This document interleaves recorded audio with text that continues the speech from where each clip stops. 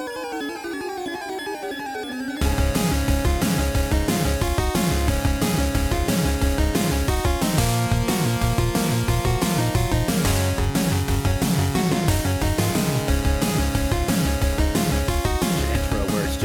just a bunch of real, genuine giggles. Right. A bunch, just chuckle fest, if we're going to make more Dan Cook references.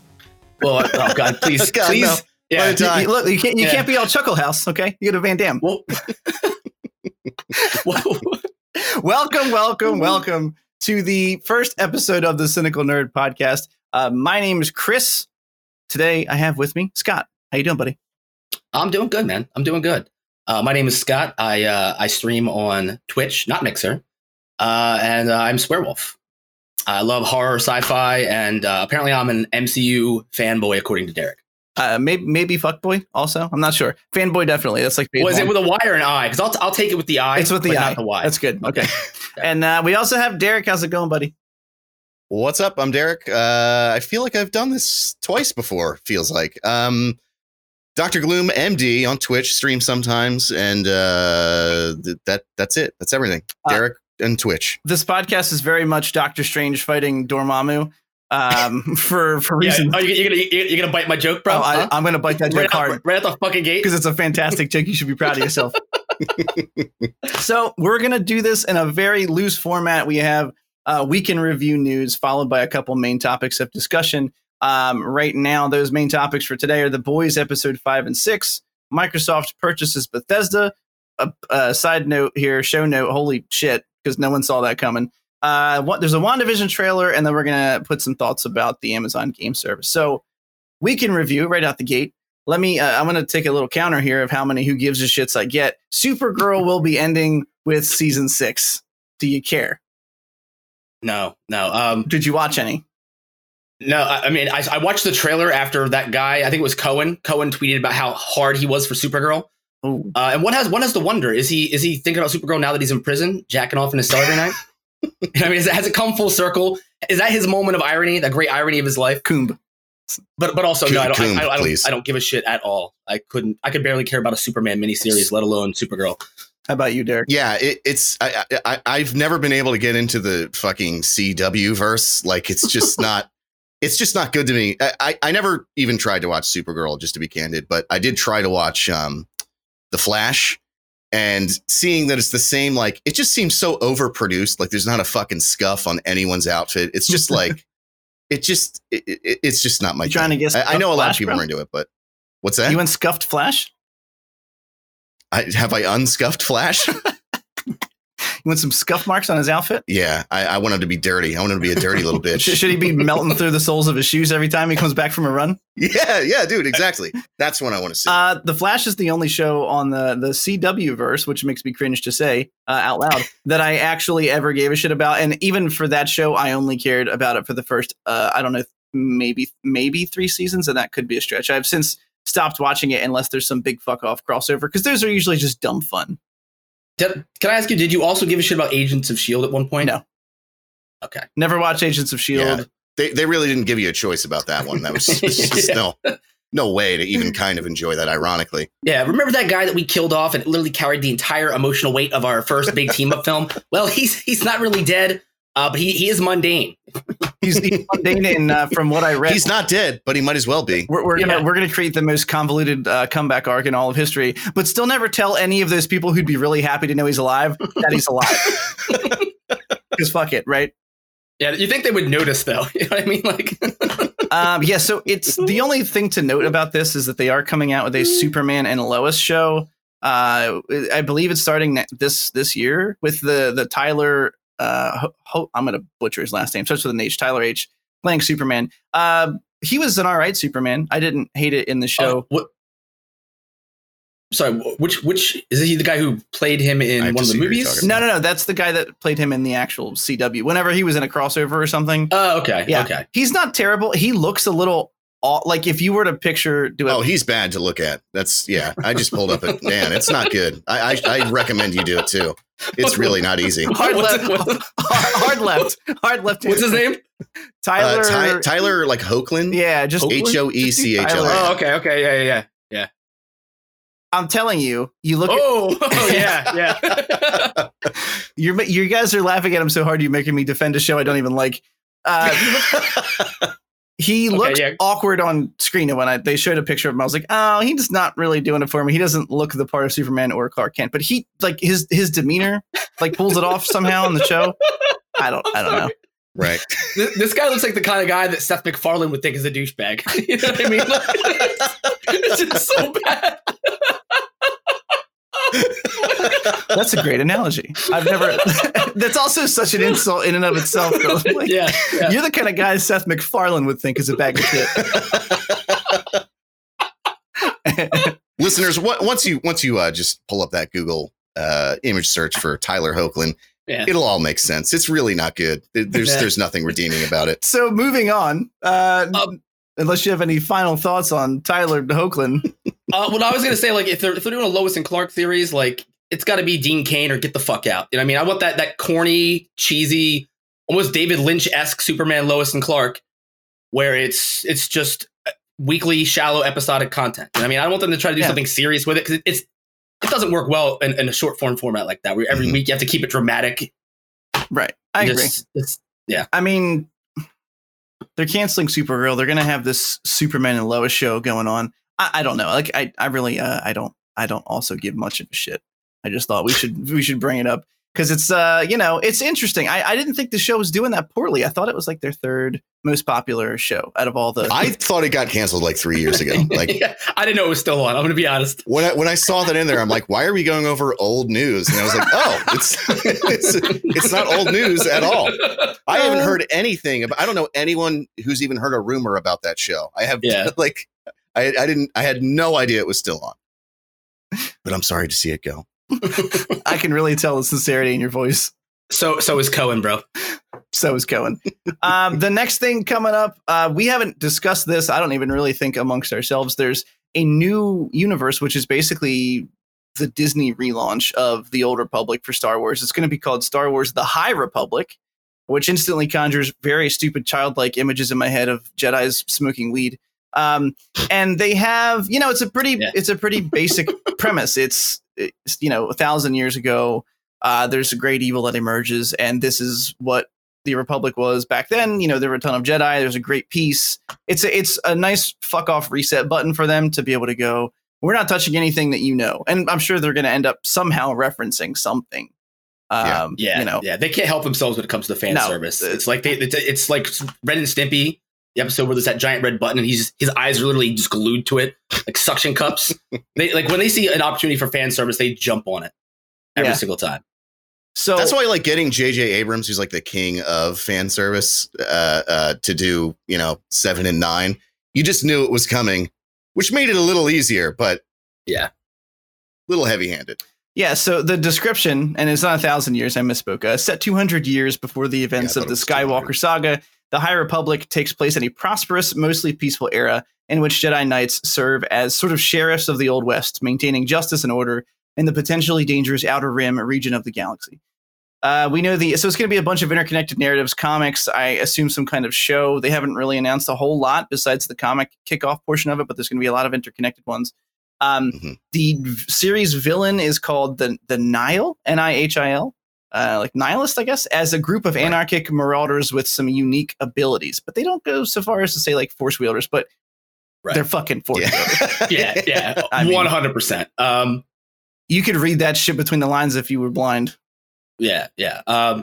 See, my whole thing is I'm not like I'm glad to see them doing a reset. I'm glad we're going to get something that's potentially fresh and like even just a different perspective. I would love to see something that's not from the perspective of a fucking Jedi again. You know what I mean, I would love to see a show that maybe does focus on that conflict, but we see it from the perspective of like smugglers, bounty hunters, a wide variety of characters with different perspectives. Because I think that's one of the things that's been so great about The Mandalorian is we're exploring this world that we're all so familiar with from a brand new perspective we've never seen before. Right. Yeah, I think it's like, one of the issues with Star Wars, like the main flagship movies, like the numbered movies, is you have these kind of boring, predictable storylines because there's so much fucking money tied up in them that they don't want to take any risks. Right. So I think that Star Wars, even before, the handoff to Disney, has shined in those like sub stories. And obviously the Old Republic, or Knights of the Old Republic, rather, were excellent games. You have like this whole series of books of breakoffs, you know, like people swear by the pre-Disney sale Boba Fett novels. Yeah, they're excellent. There's not much on the line for those writers. You understand what I'm saying? In comparison to, you know, Star Wars 10, there's not much on the line. So they can really like flesh out and hyperfixate on sort of less explored facets of the universe. Right. So I'm pumped for it. I think it's going to be cool. Yeah, I mean, the real key there with any Star Wars thing is to flesh out the universe. So if it's a big narrative fuck up, interconnected like spiderweb, take the time to do what some might consider more boring story arcs to flesh out characters in a way that gives them some kind of narrative impact, so that when you actually do those big moments, you give a shit, because the only way it'll succeed is if they give us characters that we actually are invested in some manner. But the 200 years thing is also kind of worrying to me. I know I'm the eternal optimist of the group, but like, it's only 200 years. So Yoda's around and he's a Jedi, and he's still a fairly well-trained Jedi. I mean, what was he, 800 or 900 when he died? Yeah, so, 900, I think. Yeah, I mean, he's having a midlife crisis right about now. Yeah. You know? Yeah. He's like, gosh. He's driving a Corvette, banging a young, Twilight. He's going home at night and he's going, dick will not rise. He's got a fucking toupee and he's not convincing anyone with that fucking toupee. It doesn't match his skin tone at all. Fighting that erectile dysfunction. No, I actually think, some of the things with like, you have the Old Republic and Knights of the Old Republic, which take place, I don't know, thousands of years before. And things are like largely the same. Yeah. Like you have this super technologically advanced galaxy. And so it's like, I guess at some point you hit a wall and what else can you really do? There are differences, but it's not a whole lot. No, this isn't an R2 unit. It's R1. There's a full generation before on these bad boys. They only switch generations every like 1,000 years because it doesn't fucking matter. So I don't think it's really gonna.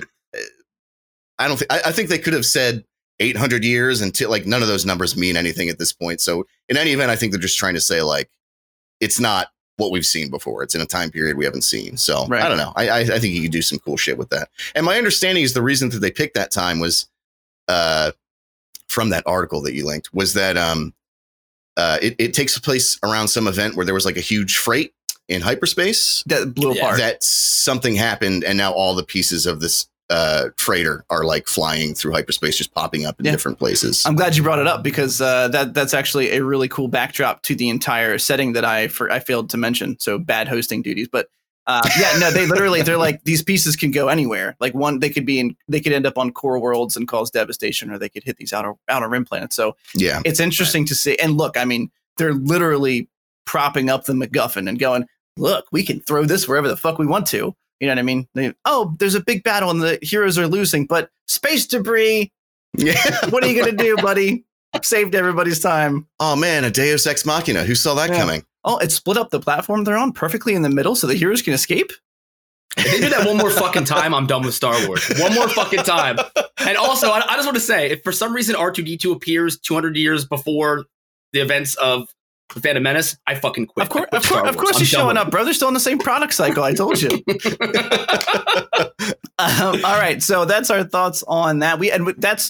That High Republic was announced, I think, 6 months or so ago, or somewhere around that. It's been quite a bit, but these were some new details we came out with. So I think that's going to be coming out pretty shortly. The next topic makes me real sad, but I know that Scott in particular doesn't seem to give too much of a shit. The Dark Crystal Age of Resistance series on Netflix has not been renewed for a second season. It's not just Scott. Oh no, both of you. All right, I'm gonna preface this by saying that I did love the Dark Crystal as a child. I'm not a soulless, emotionless robot. I mean, agreed. I think Derek. Yeah, apparently I am then. Oh, okay. Dude, like there were so many incredible characters, and the puppetry was great. And as a little kid, you don't even put two and two together. That's a bunch of people doing that. You're like 5 years old, 6 years old. You're just blown away by the visuals. Right. Yeah. But it was a great story. Like everything about it was at its time iconic. I think it wasn't received as well as it should have been, or as well as they expected at the time. But it was just a great movie. Yeah. The problem is I don't care about what happened 100 years before that because I already saw how it ends. It's the same thing with like the Star Wars prequel trilogy. Unless I'm like really invested in that world and I'm a diehard, I'm not really maybe interested in the intricacies of how things played out if I already know the end result. and nobody is that into the fucking Dark Crystal, man. That's why it's canceled. That's why it's done. Fucking cold blooded. So I'm sorry. I think at least a solid 30 to 40% of my interest in watching that show was the like marvel of watching it and going like, oh shit, like how do they do that? Like that's badass. And if you've seen any of the behind the scenes stuff, which I did, because guess what? I do fucking like Dark Crystal a whole lot. It was very impressive. I mean, some of the shit it's a spectacle. It's like literally movie magic. These puppeteers and stuff are controlling all these characters. And I didn't think I was gonna care about them explaining all the factions. And to be honest with you, once I realized what the series was doing, I was like, okay, well, I might not make it through. But as they sort of unveiled different factions, and I don't know, I just stuck with it, and it ended up being a really fun ride that they did set up for a season 2. I thought that was going to be a one-off when I watched it. I thought, okay, cool, It's a little prequel series. It's like a little mini series. That's it. But no, they propped it up for a season 2, and so it's a little extra disappointing to me that they're not going to have it. But it sounds like it's almost exclusively due to the fact that, surprise, all those puppeteers and stuff, very expensive. Yeah. Very, very expensive. And that's like, I missed out on watching it when I was like young. And I think that there are a lot of things out there that like Scott said it, when you're watching it as a kid, you're not like putting the pieces together and seeing that there's like people behind the set or, whatever the case may be with special effects. There's like a magic to that when you see that as a kid. Yeah. Because you're not thinking about it critically. When you watch it when you're like 14, which is when I first saw the Dark Crystal, it just seemed like a bunch of fucking grown men playing with puppets. And it was like really hard. I had all these, I'm a teenager. Like I have all these emotions I've never encountered before. Like nothing is cool enough for me. I can't and so to there's no way here. for me to enjoy. There's not a single thing I can jerk off to in this entire thing. I'm trying to pull one out, but I can't. Fuck this. And I'm bitter to this day. So I'm not shitting on you guys for liking it, for the same reason I wouldn't expect you to shit on me for liking something as a 5-6-year-old, whatever. But so like when they announced that they were doing the TV show, I was like, does anybody even fucking care about this? Like, I guess assumed that everybody watched it when they were 14, 15 years old and felt the same way. But, so I never even watched it. I always like, it's one of those things in the back of my head. I'm like, eventually I will, but I haven't. Right. Very important question. How old were you when you saw The Labyrinth, and did you like The Labyrinth? Oh, I don't know. Single digits, like 4 or 5. And of course I love The Labyrinth. David Bowie is in it. Okay. Well, I had a joke set up and it's not going to work now because you were too young. So I'm moving right along. All I can Sorry say, for robbing you for that. It's okay. Yeah. I mean, it's just, I don't know. You like it felt very drab to me. Like, have you ever watched Jim Henson's funeral? No. Have you ever heard Fozzie Bear cry? Like fucking Frank Oz crying in characters as Fozzie Bear? No. At Jim Henson's funeral? But this is a morbidly interesting. Yeah. No, it's honestly like I had somebody one time at the bar when I was working suggest that I watch it, and out of curiosity, morbid curiosity, I did. And it's moving, depressing, and it's to me it's a way better experience than I had watching the Dark Crystal miniseries or like. And anytime I have the desire to watch that show, I think I'll just watch Jim Henson's funeral again because it's great. Right. It sounds like some kind of weird lucid dream concept that I never in a million years. It's honestly beautiful. Like I know it sounds like such a fucked up thing to say, but Jim Henson's funeral I think is one of the most incredible things I've ever watched. It's like I'm doing it as soon as we're done. Yeah, tonight, I'm gonna watch it tonight. Yeah, like it's fucked up, man. Like it's sad. Like you're gonna cry. I cried. We're gonna have to make a segment next week where Derek and I give our thoughts on watching it. Just cry. It's 2.5 hours of positive masculinity. If you have anything you're retaining, anything that you can't let out, like you're just too balled up. You were raised Irish Catholic like myself. You can't get a good cry in. Jim Henson's funeral, about 45 minutes in, Niagara Falls, son.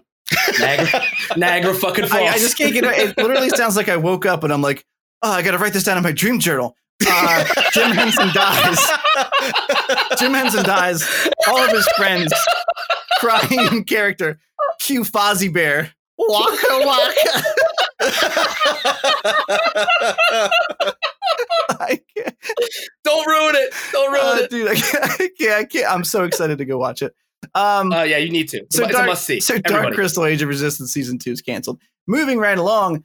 Oh boy, we don't often have unanimous decisions here, but there's a trailer for a new show coming out called Hellstrom, and oh my god, does this show look like a bag of shit on fire? That's all I can say about it. Scott, how'd you feel? Yeah, it looks like it looks like TV show, the TV show. It just looks like the same recycled formula again and again and again. It's just being used again. Yeah. There's not even enough in it for me to say anything. It really just was. It was just a flaccid dick waving in front of my face the entire time. It's like those old music compilations that apparently they still make. Like now, that's what I call music. Yes, they do still make them. It's that version of like one note, like drab, like these just like this mindless action shorts where it's like there's not enough time for any real character development except for like in the heat of battle they like confide in each other for no fucking reason because when you're reloading a gun you're gonna tell somebody about your childhood trauma naturally.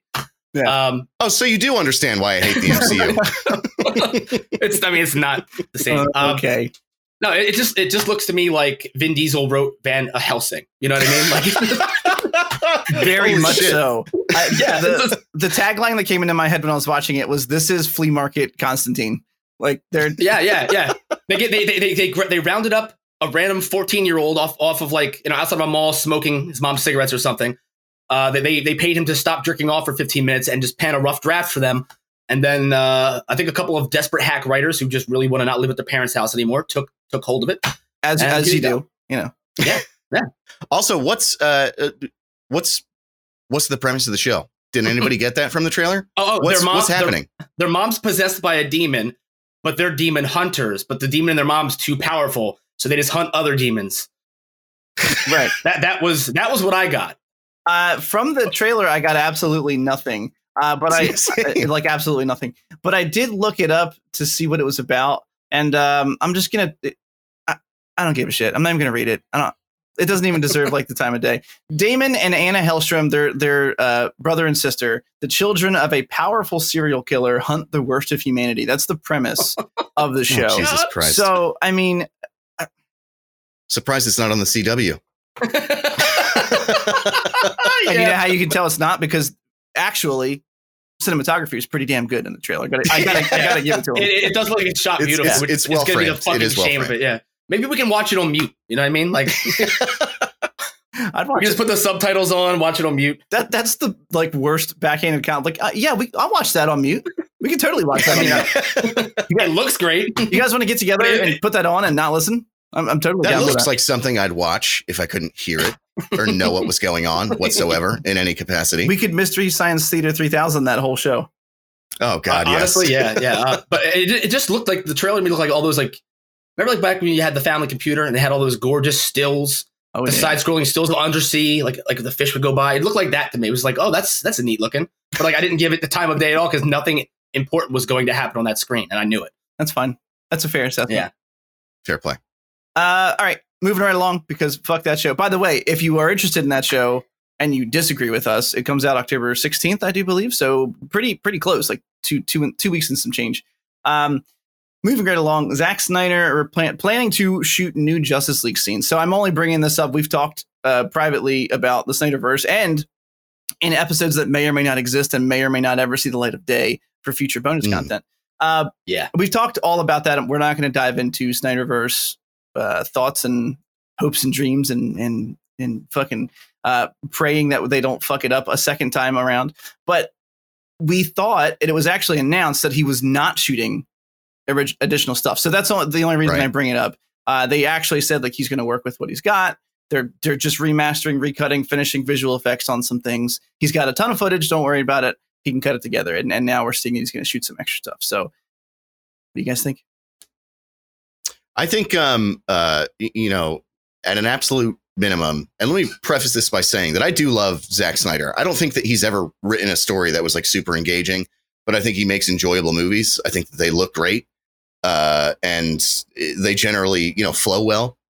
And so I do. I think that he knows what he's good at and sticks to that. And I can appreciate the fuck out of that. That being said, I think at an absolute minimum, we had talked about on the previous episode that doesn't exist, that in the middle of filming Justice League, his daughter killed herself. And so he tried to stick around and he couldn't. So he left and then Joss came in and finished it up for him. I think at an absolute minimum, he should have an opportunity to sort of complete his vision, especially when you have so many people who are campaigning for it and have been for fucking years. So I think it's super exciting that he's reshooting scenes and sort of getting the band back together. I'm all for it. I thought that the Justice League, when it released, was like not the worst thing that ever happened in history, but it was pretty bad. It was pretty bad. And so I'd like to see it go. You know, I don't think there's anything you could do with that that's going to make it a 10 out of 10 or even a 9 out of 10. But I'd like to see it get up into the like 7, 8 range. I think he could do that, and the reshoots would help with that. Yeah, I mean, I'd definitely be happy with it. Editor's note: his daughter's name is Autumn. I looked it up just to verify, but Autumn. Yeah. Okay. How about you, Scott? I completely agree. We talked about it again, like in episodes that may or may not exist. Schrodinger's episodes, we'll refer to them. Wait, what are you talking about? Yeah, it's you know, somewhere in a warehouse full of crates next to the Ark of the Covenant. There are maybe a few episodes where my audio is almost unlistenable. Maybe they're in the shitty warehouse from Indiana Jones and the Kingdom of the Crystal Skull. Oh God, I could rip on that for the rest of this entire episode. Let's not fucking do that. No, but everyone was very harsh with Zack Snyder after BVS, Batman vs Superman, and he kind of got dragged even during filming of Justice League for his tone being too dark. He absolutely did. Yeah, and that's the whole thing is like that's like DC. The DC EU should not be the MCU. There's a very big difference, a drastic contrast between what Marvel has done with comic books and what DC has done. Right. Mm-hmm. They do have similar narratives, like similar structures to their stories, but like I think Snyder really has been killing it with everything he's been doing, like visually at least. And we've talked about before how he's great at creating those big iconic moments. Yeah. The dialogue may not always be, Tarantino-esque, or even there at all. or even coherent. But like he deserves a fair shot to at least finish. If he's done with it after this, great. He deserves to be able to put the final nail in the coffin, right. or put that that trophy up on the wall, that plaque up on the wall. Mm-hmm. DCEU daddy. Yeah, even if it's that DCEU Father of the Year award up there, because he really put a lot of time of his life into this. Yeah, and people just shit all over him, and it seems like a lot of it was just malice, just like not like just hating on it to hate on it. Yeah, based on a few things that were maybe off, but the overall package wasn't the train wreck it was. Described. There definitely was a bandwagoning, especially after BVS came out, and to your point, I mean, he wanted to have Superman in a black suit, and again, this is defense of him, but it's also just what he said several times.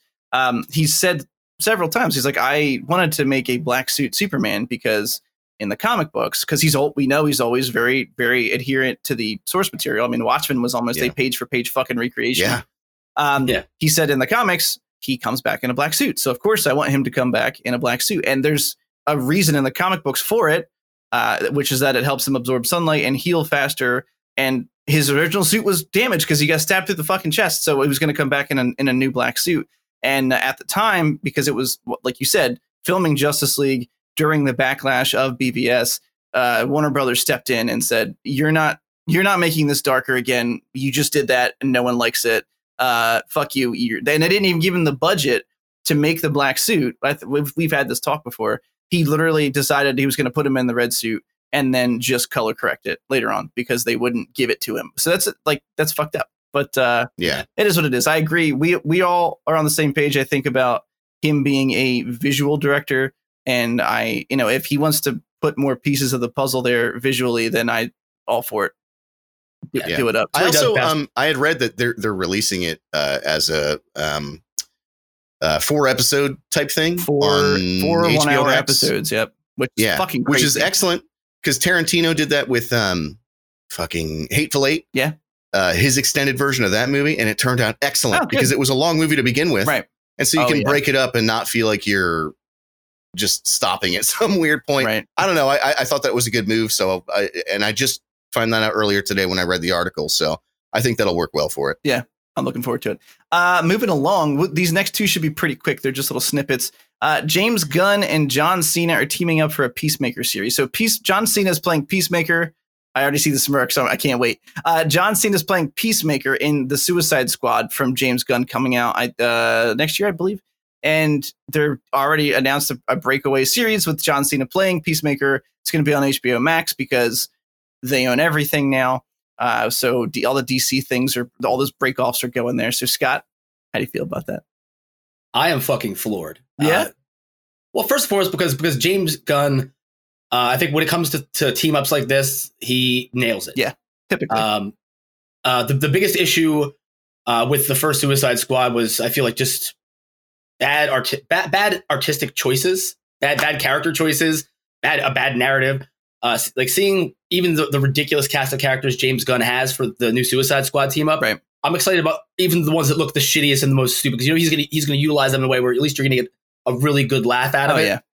Yeah. He's really good at like introspection and kind of like making fun of the source material while also doing it justice. Right. Because I mean, who would ever think the Guardians of the Galaxy would be a household name? You know what I mean? Like no one knew who the fuck they were. Yeah. 10 years ago or 8 years ago. Right. But the fact that he's already Chris singled is in, like, well, someone did. well, yeah. If that one person is listening, I'm sorry. Feel free to email us at thecynicalnerd.com and talk some shit. It's okay. I accept your apology. The fact that he's already zeroed in on a character that he thinks he can do a mini series on has me so excited, because like this guy's described as a douchebag Captain America, which I think Derek will say, oh, so it's Captain America. Yeah. Yeah. Stealing his thunder right out of my mouth. Yeah, I can't let you have another free shot at the MCU right now. No, but the fact that he's already he already zeroed in, and he's this excited about the picture as a whole, that he's already raring to go and do another miniseries before he starts production on Guardians of the Galaxy Volume 3. I think it's a good sign. I think it's a testament to how well things have gone on set, to how well maybe test screenings of certain parts of the footage have gone so far. I think he's really gonna knock it out of the park. And the idea of John Cena playing a dickhead with a butt chin, I'm here for it.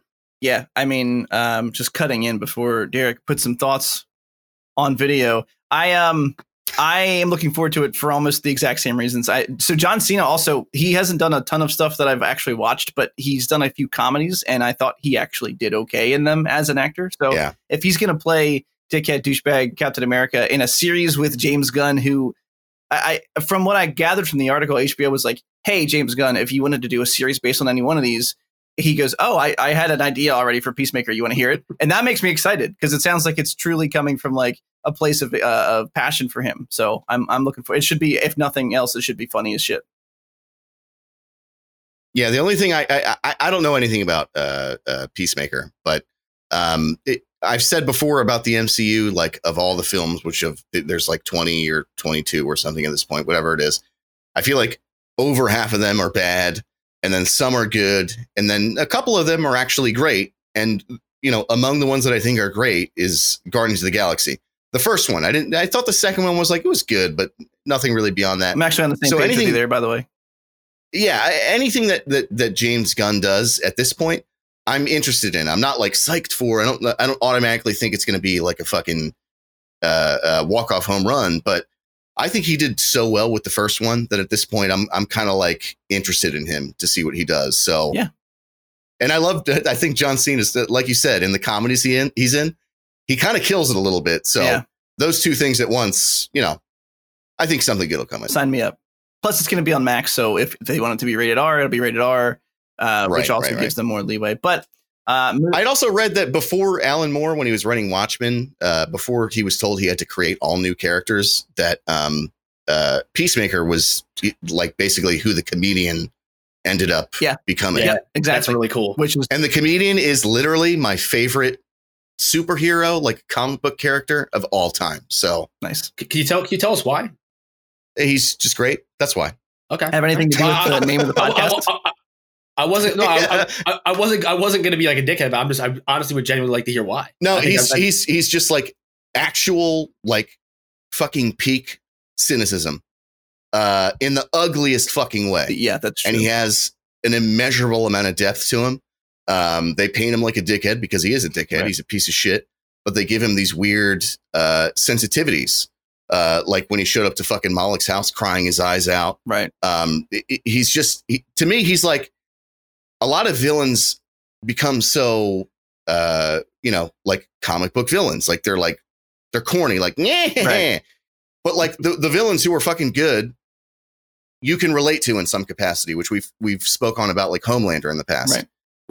That's why I like him so much. He's a piece of shit, but you kind of get him at least in some capacity. Not that you like relate to him like yeah, I'll be there someday too. But like you understand why he feels the way that he feels. Yeah. Which is the mark of any fucking great antagonist. It's the reason why that graphic novel in particular is held up there as one of the best of all time. It's because even if you're going to make these people shitty or hard to read, you can see sort of where that personality comes from, where that pain comes from. You know, like you said, you see him. He's an absolute asshole. He kicks a pregnant Vietnamese woman in the stomach. Like he's a giant bag of shit. And you're like, oh, well, he's also crying because, you know, he's got a daughter he doesn't talk to because he raped a woman. Yeah. You know what I mean? Like he's got all these complex layers. They might be moldy and disgusting layers, but they're all there. And it creates a much better picture of a character as opposed to like dickhead.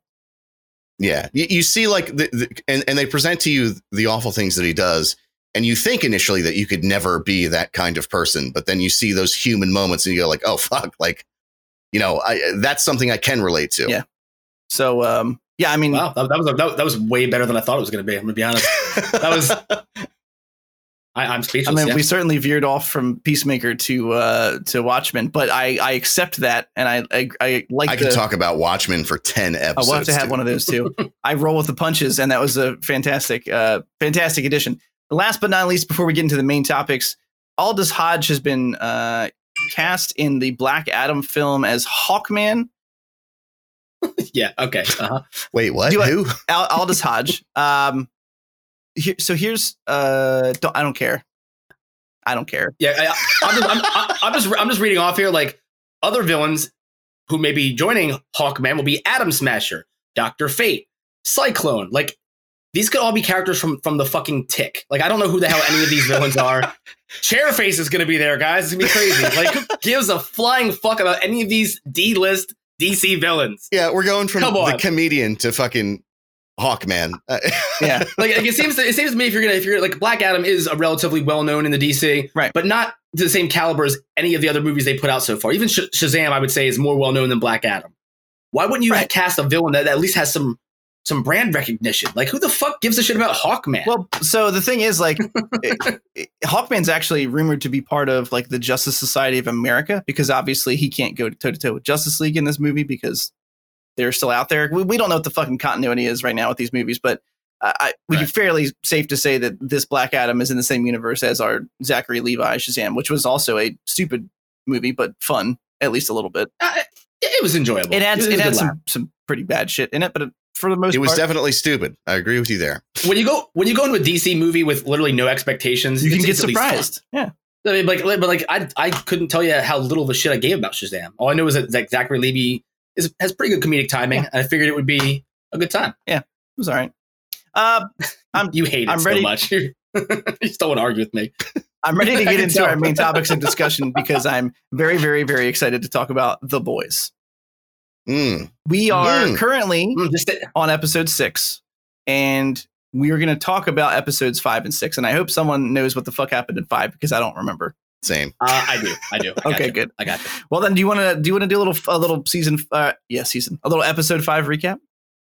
Well, yeah. Just Homelander. Homelander is fucking with Maeve. Obviously, you know, like. The script has some Joss rewrites, if you guys remember. Oh yeah, that was a good dig. That was a good shot across the bow at Joss Whedon. Yeah, where like Maeve has her whole like monologue where I'm like you, I'm gay. Like she looks at the camera cringy. Like, because again, that's when you have those fucking conversations. Is like right when everything's about to go to shit. So yeah, Homelander is also caught on film somewhere in the Middle East. And there's some casualties. Oh, right. Yeah. He haphazardly kills another soup. And kills an innocent kid in the process. And I think some of the big what the fuck moments in that episode include Kikyo with the face rip doing her. Yes. Oh my god. Her slow-mo face rip doing the she's basically a freelance like killer for hire now. She's like a mercenary. That's what she was doing. Yeah. And we had that crazy moment where Homelander is trying to calm the crowd, and I thought it was actually happening in real time. I did too. That murder fantasy where he just mows down like 500 people. So great. No, that's the best part about it is that like you genuinely believe that that's happening. Yeah. And I thought shit was because he's that fucked up that you think he would actually do that. Yeah. And Ron and I were like freaking out when we were watching, like, holy shit. And then it like obviously snaps back and it's like, oh, okay, sure. But while it was happening, you're like, no, that totally is believable. That's something he would absolutely do. Right. Yeah. That's why he's a fucking A1 antagonist, man. You never know what this fucking guy's no, I literally thought I was watching the breaking point happening in front of me. I was like, oh, it's right now. He's just going to go start murdering everybody. He's a villain now. So a couple notes on those points that you brought up. The face ripping thing where she's fucking up and doing contracts. That was cool. I mean, it seems like she's trying to, I don't know, get away from the pain of losing her brother, which, can make sense. The other point about killing the kid, I noticed the kid casualty, even though I didn't rewatch 5 this week, he had a Lamplighter shirt on, which is interesting that we're doing both of these at the same time because Lamplighter is brought in spotlight very well in this episode. So there's a little bit of foreshadowing there if you caught it. I like that. So the end of episode 5 was Stormfront and Homelander hooking up and having super sex. We had legit just talked about how they don't show sex scenes. And we were like praising them for it. Like they're always really like low key and subtle. And then you just get that thing where like she shoves his head down to her muff and it sounds like someone's dropping an iron beam on the floor. Wait, it was the weirdest sex scene that ever happened, and literally a week prior, like we were, and that's what I was thinking when we were watching it. Like I was just giving them props for not showing sex scenes, and now the fucking weirdest sex scene in the history of time is happening before my eyes. It's almost like Kevin Smith was talking to fucking Jay Muse in front of Stan Lee about how he wants superheroes to have sex, and someone was like drawing it in the background. Like that's the sex scene. They're like, and then she's gonna push his head down there. It's gonna sound like a belt sander's going off.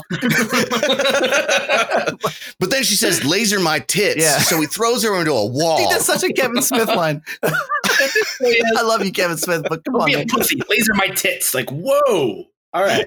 I mean, and you literally saw, I'm sorry to jump in front, Scott, but you literally saw like the excitement in Homelander's eyes when he realizes that there's someone he can fuck up and not kill them so that he could do it more than once. Yeah. It was pretty exciting. So episode 6, I have some thoughts about it. I don't know how you guys felt about it. Okay. It's historically the first episode of this show that there was like a lot of shit I didn't like about it. Really? Same. Okay, Same, both of you. Yeah. Well, I'm gonna. Go ahead. I was just gonna say I was gonna let you guys list off like the elements you didn't like. So I just because mine's 3 seconds long, and of course, Eternal Optimist likes everything. I found it cool. I thought it was a cool expansion of the world that we're in, and I felt like okay. I mean, they do have to start slowly widening this up to go. What's the grand plan? Like, is it just going to be Butcher and the guys like trying to fuck up Homelander the entire time and this newcomer, or is there something else at play? And I don't know. I genuinely actually did kind of like most of it. I don't actually remember, and nothing stuck out to me that I went, fuck that. I said, oh, fuck that a few times audibly watching it. I'm like, do you want to go first, or do you want to? Let's just maybe go back and forth. You list one, I'll list one. Yeah. Let me lead this one off. The theme of this episode was 2 people who don't have a lot in common who realize they have a lot in common. You had Frenchie and Lamplighter who like bonded. You had Butcher and Starlight who realized, like had this bonding moment. And then you had Homelander and Stormfront who had this bonding moment. And I feel like when your bar is high, like I can appreciate that they wanted to do something that hit, right? But when you want to do something that hits, it has to fucking make sense. There's no reason for me, the viewer, to want to see Frenchie, the guy who's hell-bent on killing Soups, and the Soup who killed the people that made him all fucked up, to like connect on some level. It just felt forced. Same thing, Butcher and Starlight. Like it just felt unnecessary. It felt fucking vestigial. Like what was the purpose of it? They just wanted this like touching moment for no fucking reason. There were so many points throughout the episode that felt like I was watching fucking House. Oh, I guess we do have more in common than we thought. Like, dude, I'm watching the fucking Boys. Like, what the fuck are you talking? I don't know. None of those moments landed for me. And I could see how they would want to bridge the gap between 2 characters who were kind of distant from one another. But I feel like none of those were done in a way that felt natural in any capacity whatsoever. 100% agree. The lamplighter thing, man, like that, like I can understand them coming together because they had no choice but to come together to survive. You know what I mean? Like that should have been their only motivation. We didn't need that should have moment. been it. Yeah, we didn't need that moment. Like I get why they did it because they want to streamline. They want to have lamplighter probably join the boys. It's probably the arc's probably going to become them. No, they want Sean Ashmore because he wasn't cheap. They want to keep him around. Yeah.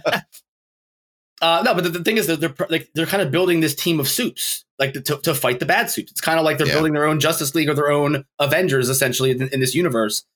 And arguably, we could say that Butcher is maybe Hawkeye, unfortunately for him, because he doesn't have really anything besides an attitude and a sniper rifle. But no, like it's got him.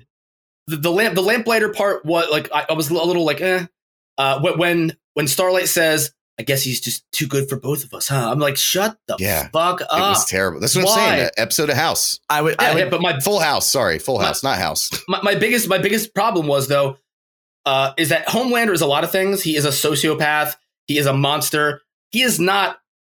We have no indication that he is an Aryan or a bigot or any of those things yet. So when she drops all that shit on him, his first and like, you could be our Jesus, like you could be our the leader of our new Reich, like all this shit. He's just like, well, the pussy's good. Like, yeah, all right, yeah. Like to me it didn't land. It felt like everything happened too quickly. It's like Revenge of the Sith. It's like, oh well, we have 20 minutes to do everything else that's left. So let's, instead of compartmentalizing things and building to them, let's just spitball. What is it? Spitfire round or whatever the fuck you say. So I would like to amend some earlier thoughts. Looking back at those, so here's the thing, and I don't know why my brain glossed over them. Overall, I did enjoy the episode, but the writing. So I like the idea of Butcher and Starlight at least coming to an agreement. As far as like, okay, you're not as bad as I fucking thought you were. But the dialogue there was hot garbage. It was a dumpster fire. It was so bad. And hearing you say it back to me, I was like, oh, that was really bad. But the moment for me was fine. But all that you could accomplish, I think, everything they wanted to do with, like, I don't know, like a knowing glance. Like, you know what I mean? Like, okay, I'm not going to fucking try to kill you every time you turn around now. Because he was pointing that sniper rifle right at her fucking head for quite a bit. Same on both points. I think the lamplighter teaming up thing with them was fine. I think once they got out, obviously they're trying to write him in, which is why they didn't do it. But I think once they got out, Frenchie would have just shot him in the fucking head. Or the CIA woman would have. I agree there. Also, is it a little on the nose that they cast the guy that played Iceman to play Lamplighter? I know, right? Is that? It's obviously like, Are you bitter fucking, for not being cast as Pyro or something? Yeah, that's hilarious. But the Aryan thing at the end, the whole Nazi twist or whatever, we all knew she was going to be a Nazi anyway because we had some knowledge of her character in the graphic novel. That one didn't come off to me as a stretch goal, if only because Homelander's been such a giant bag of dicks for such a long time that you said like he didn't think he was a bigot. I absolutely thought he was a fucking bigot and a giant piece of shit this whole time. So to me, just taking that step over the line and him kind of realize his power fantasy, because that's all he fucking wants at the end of the day, is for everybody to bow down. So however he gets there, I'm like, okay, No, that's fair. I think he's been a nationalist. I never really thought of him as like a Nazi. He said some. There's really a fine line. He has said some so. off-color shit to A-Train before, like not blatantly racist, but pretty shitty. You know what I mean? Right. And in episode 5, now that you mention it, like a callback, he does say like, "What? They're all starving to death, but one of them has a cell phone." Right. So like, yeah. Like there is a little bit of foreshadowing for that, but it to me did still feel like it happened too quickly. Right. Yeah. That's fair. I mean, it's a fair. But he is a dude who we've seen in the past can be manipulated absolutely very easily. Yeah, absolutely. So you take an already fucked up person and just kind of tilt them, 15 degrees to the right. Yeah, and then they're an Aryan. Yeah, it's crazy. So yeah, you like that? Thanks. Can we talk about a few moments that we loved from this episode? Because there's definitely at least a few. Oh yeah. Lead us off, Scotty. I mean, the first one obviously we have to acknowledge is the head crush in the alleyway, followed by the makeout sesh with the dude's blood on their face. The opening scene of this episode, I was like, it was another one of those. Oh my fucking god! Like, yes, boys. Like this show is so good. It was the natural born killers equivalent of the like boys. they're making Right. out. He's literally got his and he's crushing his skull slowly, and you're like, oh my god, Homelander! I knew you were a fucking piece of shit, but you're constantly showing it to me. And he's so polite. Like, can you just call the cops, please? Yeah, please, sir, I really need the police. That opening was fantastic. The superhero, I don't know what you call him. One of the people in the facility who was just blowing people up was fucking badass. Because I mean, Yeah. right, like crushing. Everybody's horrified of this superhero. Oh, the chick. Yeah. Cindy? Yeah. Oh, 11? Yeah. That was like, I mean, Was that it was 11? basically 11. dude, I'm telling, that was 100% a fucking reference to Akira. I really think it was. Yeah, I can see it. It's like nearly shot for shot, breaks out, cops shoot her, and she fucking just explodes them everywhere. It was excellent. pretty great. I think it was an Akira nod. Could have been. What else? What else stood up? The man, the patient at the soup detention center who had an elongated tentacle-like cock, an uncircumcised cock. about that? Fuck. Same. Yeah. That literally his dick breaks through a window and starts strangling. Who was it strangling? It wasn't MM. Mother's Milk. Oh, MM. That's a dude from the original. I'm looking up his name. Yeah, no, right okay. now. I don't want to know his official name because if it's not Trouser Snake, then they fucked up. Okay. Yeah.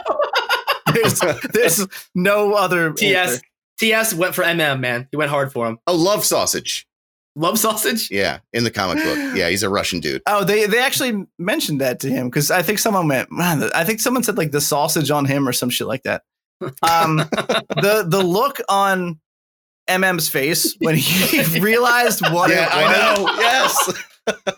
For a split second, it comes through the window, and I was like, "Is that a giant earthworm?" It's got its little hoodie up. So what you're saying is uncircumcised penises are gross and dirty. I mean, wait to divide the listeners on the first fucking episode. Yeah. Wow. It's hard to clean underneath all that. You know what I mean? You gotta. He needs like 4 people to help him wash it. Yeah, sorry to tell you, if you're on Team Shmegma, you got to get the fuck out of the podcast. You're fucking Be gone, Shmegs.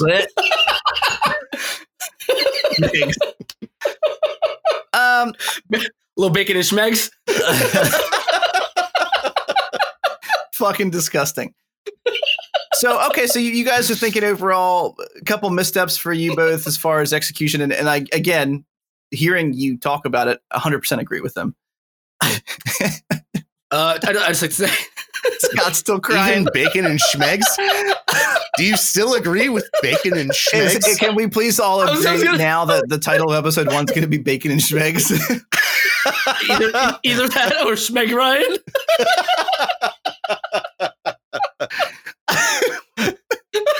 Oh no, we've killed Scott. I'll go Shmeg Ryan. I just need a proper spelling on Shmeg, please. We'll get it knocked out later. All right, moving along. Our next topic to calm Scott down is that, as we talked about earlier, out of the blue, it seems like Microsoft has gone ahead and just thrown their big old Shmeg Ryan around and purchased Bethesda. So they turned into Love Sausage, grabbed Scott Howard by the neck. Is it Todd Howard or Scott Howard? Todd Howard. Grabbed him by the neck and pulled him under their fucking corporate umbrella. So now Microsoft owns Elder Scrolls and all the other shit I can't think of off the top of my head. What do you guys think about it? I know how Scott feels about this. I think I know. I'm gonna let somebody else go first because mine's gonna be very long-winded. Eventually, you're just gonna tell me to shut up because I could complain for probably a half hour. About this. Mine's not too long. I actually I'm actually open to it. I think that there's a lot of shit with I know why they did it. Let me start with that. Actually, they did it because PlayStation is getting all their IPs back. They fucked up with PS3, charged way too much at launch. They had to sell all their IPs. Right. Now they're getting them back. And now, like, the hardware of the PS5 is way better than what is it even called? The Series X or something? It's the worst name in the history of naming. Yeah, it's literally the same name as the console they have now, but they changed a word. Yeah. It's just the worst. See what happened? Everything about finally shut down the AIM servers, and they were able to reclaim their Xbox Series X name from there. So now, there's like little X's and big X's, It's there might be a new Vin Diesel XXX movie somewhere in the title. I'm not sure. It hasn't been found yet. Can you just imagine all the boomers that are accidentally buying like Xbox One X's instead of the Series X And right they now? are. Like, that they pre-ordered the wrong things because like they're yeah. But there was literally a meme of it was like PlayStation 1, PlayStation 2, PlayStation 3, Xbox, blah blah blah, fuckface Xbox. You know what I mean? Like anyway, just, Xbox XXX. Sorry, Derek, cut you off. With the Xbox XXX, Christy Mack actually delivers to your house, and then well, I don't know. Maybe she sucks your dick or something. I don't know. I didn't think that really lost No. I got hit with that bit, and I thought about how bad she got beat up. I was like, I knew that's what was happening. Yeah, like that poor girl's been through a lot. I don't want to. Is he about to say that she shows up with the Xbox and then you punch her? Because that would be really mean. No, God no. I was like, let's see how demented he's going to get. Punch her in the with lips with my dick. No. But anyway, I know they had to do something big. They had to make a big move, so they bought an entire company, and they're going to make them all exclusives, of course, other than the ones that have already been announced. Which is fine for us PC players because we're still going to get to play them. Because either way, we're fine. Yeah, exactly. It changes nothing in my. That's what I was going to say. It changes nothing in my position because it's all the shit is going to be on PC anyway. Right. So who cares? But I get why they did it, and I feel like it's the same thing when you passed Star Wars from Lucas to Disney. Obviously, the end result a lot of people are unhappy with, but they were unhappy to begin with. It's true. So like, something different is not going to be the worst thing in the world, I don't think. And with a lot of the studios, they're retaining the teams and retaining the vision. Like Elder Scrolls Online, if you still play that for some fucking reason, they've announced that they're not changing anything whatsoever about it. So I don't know. Maybe the things that work, they'll keep them working, and the things that don't work, they'll make them better. No, I literally think Microsoft just slapped down that, by the way, the price tag of $7.5 billion in order to go. Yeah, more expensive than Star Wars. Yeah, they were basically going, we need more IPs because ours are dated and old, and we haven't thought of anything fresh and new game wise in quite some time. And I'm not trying to be a piece of shit about it, but like I'm so over Halo, I can't even describe how much I don't give a shit about Infinite. And then, so now they have Doom, Fallout, Elder Scrolls. I mean, all the IPs there. And the latest Doom was fucking great. The new Starfield game. Oh, so good. That's coming out from Bethesda, which I was pretty interested in. The Prey series, Evil Within. I mean, Wolfenstein. All these have been pretty good successes recently. So they just wanted more IPs. But that's basically fucking it. And now here's Scott with how much he hates Microsoft.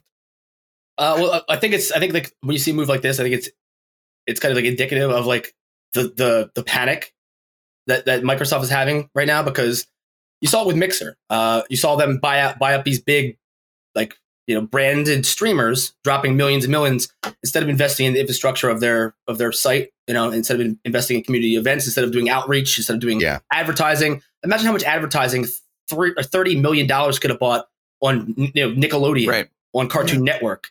You know what I mean? Like it's my problem is with the impulse buying is what it is.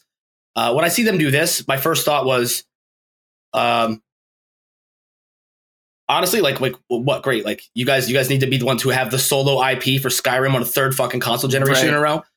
I read into it more, and I think what they want to do is they're still going to be releasing a lot of their IPs that were promised to PlayStation on PlayStation. Yeah, a lot of things will still be cross-platform, because for Christ's sake, like how many times has Skyrim been ported?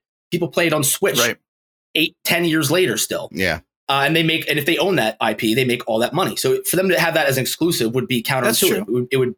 It would honestly demolish their sales compared to what they could be selling if it was cross-plat. Right. But when I see them even list the Evil Within, I scoff as a horror fan so fucking hard, because that series is dead. Like Bethesda did not follow through with the DLC they were supposed to. There's been no word of a third game. So why are you going to brag about a series that's dead in the water? That's like Konami being like, remember Silent Hill? Huh? Remember that? Yeah. Fucking give us more or shut the fuck up. That's largely the same thing with fuck. Right. Fuck. Right. fuck. All right. Well, you can think about it. And were you finished with are you still? Oh, I can go on, but it's really your call. Depending on what our time is like right now and how much more time we have to we're go. We're cresting about an hour, and we have 2 real topics to discuss: a trailer and the Amazon gaming service. Oh, it was Doom. Sorry, I'm back. I got it. Doom. It's back. And it's here. We're back. Even Bethesda itself, like, obviously they published Doom, but like they have very little to actually do with it. Like whatever the sub studio was that was involved with that is the real. That's who really fleshed out that vision. Right. So like, I see what you're saying. We're like, they buy something up and be like, oh, we're going to continue this series. It's like, well, even the person that you just bought really didn't have a whole lot to do with that. Id Software, right? I think id Software. Yeah. All right, cool. Well, so fuck Microsoft, but hopefully Bethesda continues to make some quality series. I would just like to see them maybe release a sequel to Skyrim sometime before your kids have kids. Well, we know they're working on it, right? So who knows? I mean, how far? Yeah, but Rockstar's been working on GTA 6 for 10 years too. Yeah, so we're about to get the third console generation of that fucking game too. I feel like Rocksteady releases games so slowly because they're literally over the cow's udders, just milking every last fucking drop that they can. Yeah. They're like DLC. They milk very angrily. What I would say though, in defense of Rockstar over like what Bethesda does, Bethesda has again like re-released the game again and again and again and again. Well, now you can mod it on console. It's a meme. Well, it's literally a meme. Yeah, it's become a running joke now.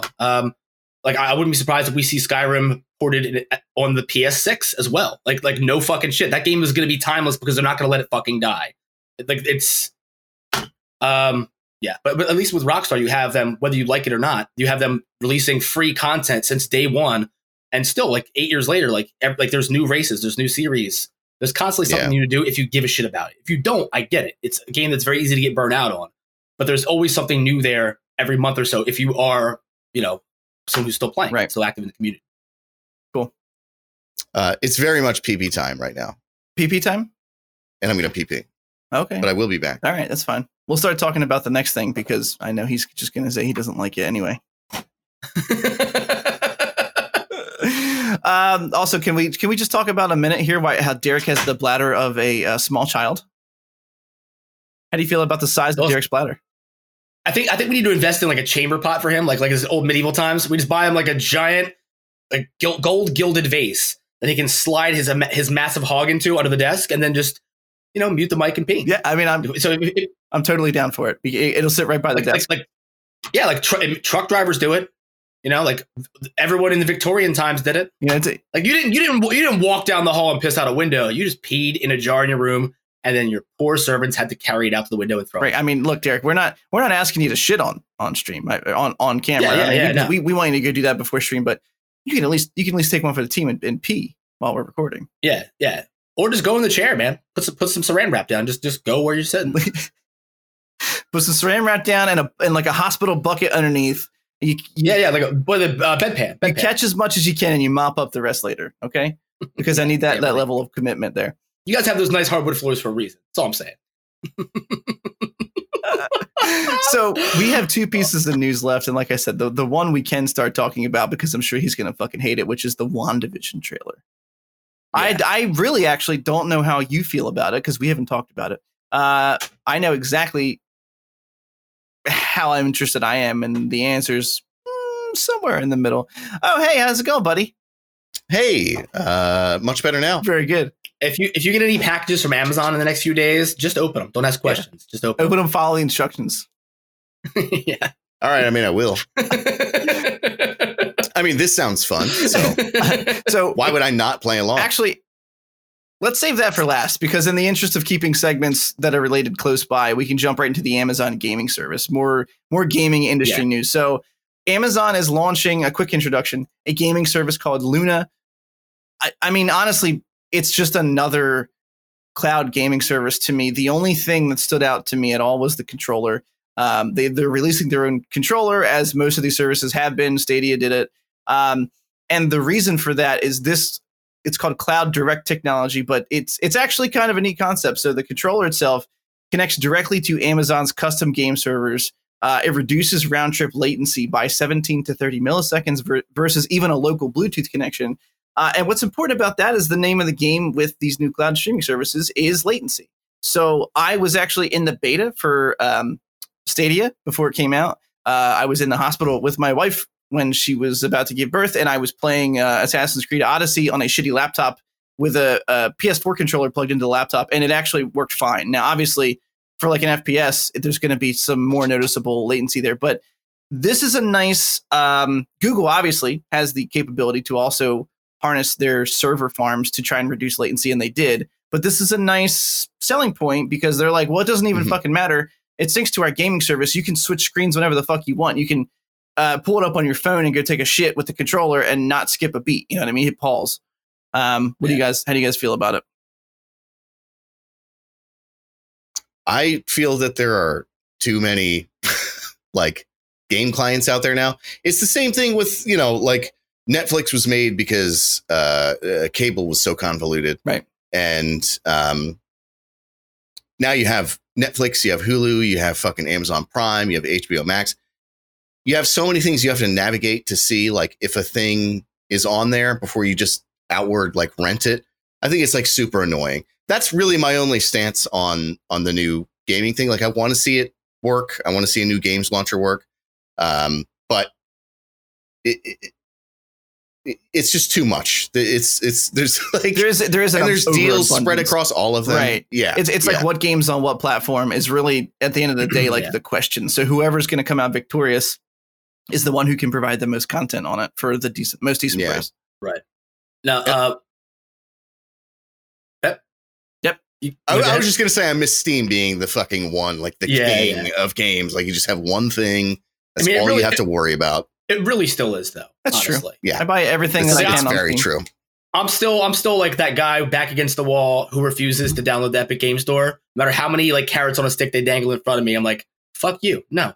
Good move. I respect you for that. I'm going to pay $20 out of pocket right now in spite of you to buy Grand Theft Auto. I'm never going to play it on PC, but now I have it and I didn't get it from you. Suck my dick. No, but I think what's cool about this one is that it's set up in the same way that like a lot of cable TV is, which I know we said cable is very convoluted, but being able to pick which types of games you want to play, which packages you're interested in, and then allowing the channels that source those games to set their own pricing. Yeah. So as Amazon's price for their basic package, which I think comes with 200 games a month, those are mostly going to probably be old AAA titles that people have already played. If you missed the boat on, you can play them again, or if you want to replay something, right. You're not going to be getting day ones, more than 1 or 2 day ones. You know what I mean? Because like, how can you charge $6 a month and then give people $50 titles? Right. It's the same kind of thing you have with Xbox's Game Pass. I think that's a large reason they bought out Bethesda too, to kind of call back to that. Now all those games from day one, whenever the sequel to Skyrim drops, or a Doom sequel, or if somehow me finding religion again and praying brings us a Evil Within Part 3, that'll be on Game Pass. But it's about like ways of representing different kinds of content. Like me as somebody who loves to play more first-person horror games, or someone who prefers shooters, you can subscribe to those packages, and those channels again set their own competitive rates. Right. You know what I mean? So like, who's to say if multiple channels will get the same games and be able to compete for pricing or not? We're not really sure how the market's going to work yet. Right. But I think out of all the ones that exist, this is the one that I would be the most excited about. But still, I prefer to own things instead of renting them. Yeah. You know what I mean? Like, you pay for it once and you have it. Yeah. Yeah. It really, like you said, it's a measure of content. The channel thing is a good point to bring up. They also let you, with the base Luna package, they let you stream on 2 devices at a time, which I think is something that you can't do on Stadia, which is nice. So, you're really buying it for you and potentially someone else in the house that you might have, whether that be a roommate or a kid or whatever. That could be neat. I also like the idea as a new-ish father with a kid who's going to be interested in video games within the next 5 years, that there's a product out there. It's not a console. I can subscribe to a service and go, here's a controller and your iPad, leave dad alone on his computer. No, you can't play on my computer, kid. Leave me alone. I love you so much. I just realized you're wearing a Teenage Mutant Ninja Turtle shirt. That's right, because I am mature. It. That's exactly why. I mean, I'm wearing a Star Fox shirt, so I can't talk shit on very anybody. Nice. And all those listening to the audio-only version, I'm very sorry. We try to avoid visual cues, but you know what? Yeah. I'm just wearing a V-neck, so clearly I'm the cunt of the group. Well, he's wearing a V-neck with the nipple holes cut out, so he can pinch them whenever he shits on the MCU. Right. It also assless chaps, which you can't see that. Clamp him. If you subscribe to the Patreon monthly, we'll show you the picture of his assless chaps. So the last topic we have to talk about could very well be a divisive one. Sorry, misspoke. The WandaVision trailer. I don't know how any of you feel about this, and I'm going to take my opinion and go last. So Derek, out the gate, how'd you feel about it? I'm actually happy to open on this one because I want to be unperverted by your opinions. I think, and it deserves a preface. I think that the Wanda and Vision in the movies were like D-list heroes. I think they were kind of boring. I feel like they made them a romance in Infinity War because they wanted to have that like impacting moment at the end, which you have to have that. I get that, but I felt like it was forced and cheap. That being said, like I put off watching this trailer until today because I was like, I know I'm going to fucking hate it. I'm going to think it's dumb. I think that the superhero in general, like doesn't work as a show.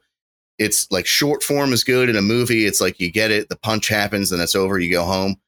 That being said, I watched that trailer today and I was like, this looks pretty fucking good. Oh, like shit. I was psyched for it. Yeah. The reversal. No, yeah. Oh my God. Yeah. That. I thought it looks. I'm not like cooming over it. I don't have like sticky thighs or anything, but I'm gonna watch it when it drops. Yeah. What I like about it is, it seems a bit freaky, right? Like when they keep saying at the one dinner scene, "Oh, we just moved from," and then they're just like lost, like they don't know what to say. Yeah, it's. Oh, when'd you move here? Oh, we've lived in this town and they just can't quite answer. Right. There's the scene where Vision approaches the woman in the car and she's like, "Are you dead?" Well, what would force you to say that? Because you're dead. Right. I thought like all that stuff was like weird and jarring enough. And it has this like ode to 50s television. Oh, yeah. I don't know. The whole thing, like the aura of it was just like enticing, dude. Like I'm into it. I'm going to watch it. I mean, and just a couple notes before Scott gives his opinion, too, is that so it's really kind of the series as a whole is really kind of diving into the depths of Wanda Maximoff's Scarlet Witch's powers because she's got the ability to literally manipulate space and time. But all we've ever seen her do is telekinesis and throw shit at people most of the time, except for her first introduction when she planted evil ideas in everybody's minds as a MacGuffin. The show's got an interesting cast of characters. Evan Peters is in it. Evan Peters, who was Quicksilver in the X-Men movies. People were saying that maybe they're going to have a crossover because it's sort of Wanda's known. She's also going to be in Multiverse of Madness, the Doctor Strange sequel. She's very much known for, House of M is a huge comic storyline where she literally deletes all the, mutants out of the MCU comics universe. Sorry. Obviously, Paul Bettany as Vision, and we're going to figure out how he's back to life. But the answer is probably going to be spoopy Scarlet Witch powers because she can do whatever the fuck she wants, basically. Kat Dennings is in it as Darcy Lewis from the Thor films. I didn't know that. I did not see her in the trailer, and I'm very curious to see how she fits in. Yeah, same. The woman in the car you were talking about is Catherine Hahn. A sneaking suspicion she's got a role in whatever's going on there because there was some links to Agnes, which is a witch in the comics or some shit. I didn't read the whole arc myself, but I looked up some notes about it. It seemed like she was like when the husband was questioning, she kept saying like stop or something like that. Yeah, and then we also know that there's going to be an adult Monica Rambeau, who's the little girl from Captain Marvel. And then I think Benedict Cumberbatch as Doctor Strange is going to show up at least at some point.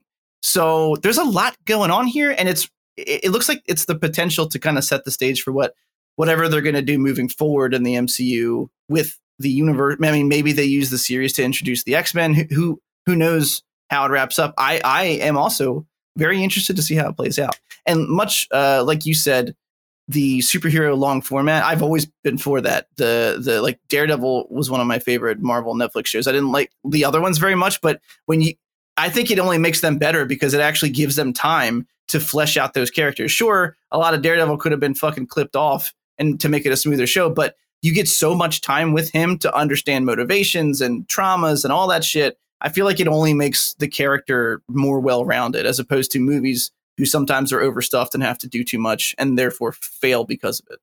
Right. How about you, Scott? I'm kind of the polar opposite end from you guys. The double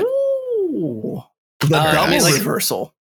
Yeah. Well, the thing is, this is weird. Yeah. I completely agree with Derek in the fact that like the relationship between Vision and Wanda, or it just felt disingenuous. It felt forced. Terrible. I couldn't understand like what she would have seen in him because there was nothing there to love.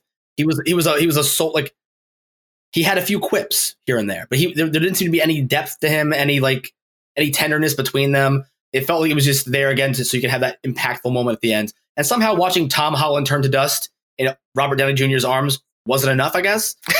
You know what I mean? Like for me, that was just like, oh my God. Like I was Mike Myers as the old Jewish woman on SNL. Like I got all verklempt. You know, you're like, I'm a little verklempt right now. Oh my God. In my opinion. Oh. In my opinion, and I'm sorry to interject, I know you're making your points. The only good part about Vision from a dialogue perspective in any Marvel movie is a joke that doesn't even directly reference him. It's at the end of Age of Ultron when they're talking about how he could lift the hammer, and they go, what about if you put the hammer in the elevator? Is the elevator worthy? And I chuckled. And to me, that's the only thing that Vision does for me that I go, that was cool. See, I loved Paul Bettany as the voice of Jarvis, though. Fair. But I thought his performance as Jarvis, as the AI, pre Age of Ultron, was better than his performance as the Vision at any point in those somehow movies. has more. He was pretty flat. Yeah. And I get that's his character is supposed to be that way, but if his character is supposed to be the way, how? My understanding, to just parenthetically, I'm sorry to interrupt you, is that all the makeup had him so distracted that he had to like teach himself meditating. No, like I read this, it like fucked him up. It made him break out and shit like that. Shit. And he would sit in between takes in his trailer and meditate and just think about how like there were millions of other people who would want that role to distract himself from the fact that this makeup was driving him fucking insane, literally. So like, I feel like that kind of like made him as robotic as he needed to be. But I just wanted to throw that in there. Yeah. I mean, I only care about this story, this narrative, as it relates to Multiverse of Madness, because I'm excited to see an actual horror movie in the MCU. Yeah.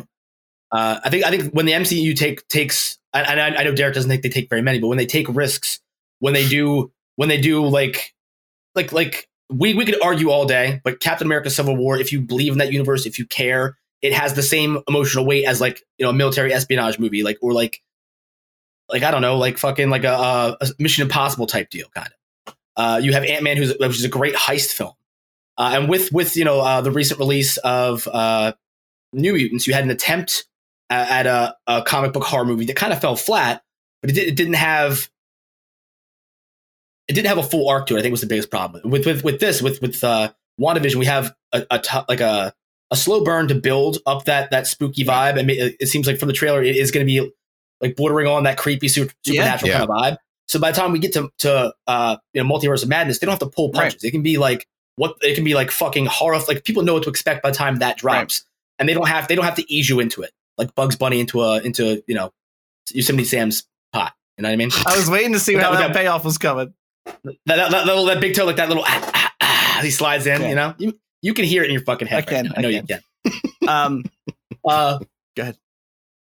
No, I mean that's basically it. Like I'm excited for Multiverse of Madness. I think anything that's going to help support that film and build the world that it has to exist in without us having to spend a half hour to an hour getting into what's going on there is only going to benefit that film. And I'm really excited to see a genuine horror film in the MCU and to see what they do with it. See if they maybe lean closer towards an R rating now that they've also been flirting with the idea of making Blade a hard R within the MCU canon. Yeah. So I would like to see him push some envelopes, push a little. You know, that'd be cool.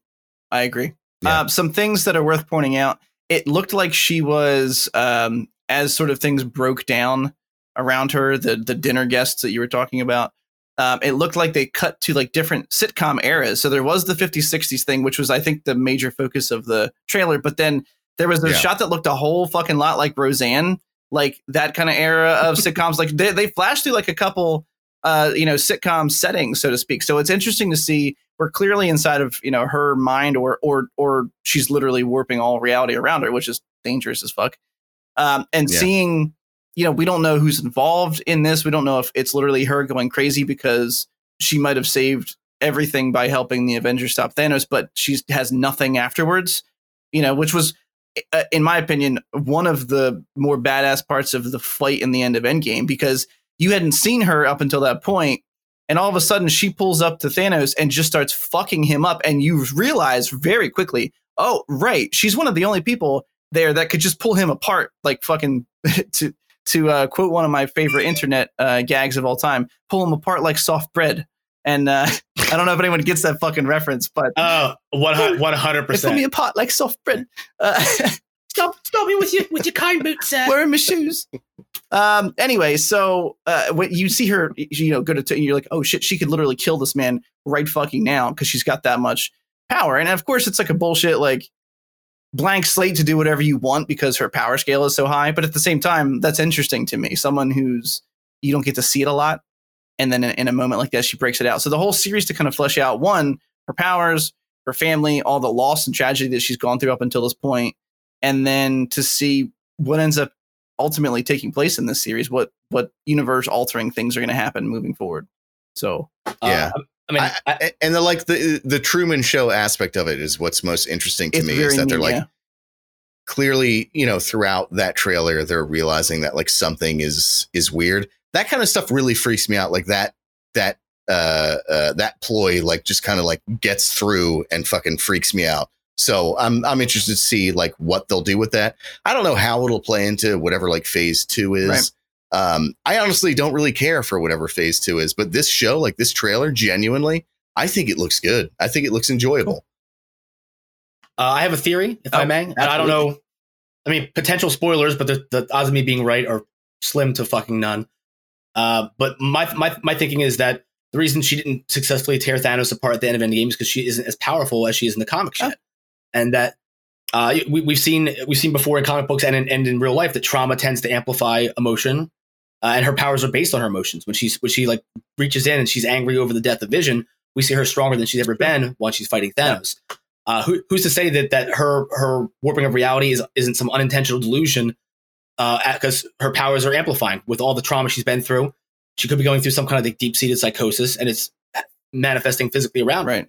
And we could see that be a buildup that leads into the multiverse of madness, where her power is so great that it's altering reality all around. And maybe the only person who can see what's going on stop her is Doctor Strange. Yeah, or stop her is Doctor Strange. That's interesting. I think that would be a cool buildup, but also to see like how the worst of her fears and her hate and her anger could manifest itself physically in a horror movie. If that's the way they go with it, I think that would be fucking awesome. Yeah, it's a pretty cool idea for sure. Definitely. All right, guys. Final thoughts? Anything else you want to add about that? Let me wrap this bad boy up. No. I mean, usually we can't shut the fuck up. This is weird. Well, that's. I'm gonna rate this one 7 incel jars of cum out of 10. It's Coomb. Thank you. Oh, Coomba. Coomba. Now, if the listeners want to chime in on this whole Coomb debate, how can they reach us? How can they reach out to us? Great question, Scott and Derek. If you guys want to write in and ask us any questions or write in and tell us we're all fucking wrong about our theories and thoughts, you can reach us at questions@thecynicalnerd.com. The podcast will be going up at thecynicalnerd.com and then all podcast directories that you might use.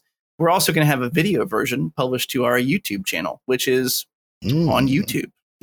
Now, Chris, what video directories? What audio directories would those be? Would that be like Spotify? Wherever you get your podcasts. I'm talking Apple. I'm talking Google. I'm talking Spotify / Anchor. I'm talking Stitcher. Whatever the fuck that is. It's one of them. You might someone out there uses it. Or you can just grab ye old RSS feed and snag it that way. Pull it into any of your podcasting applications.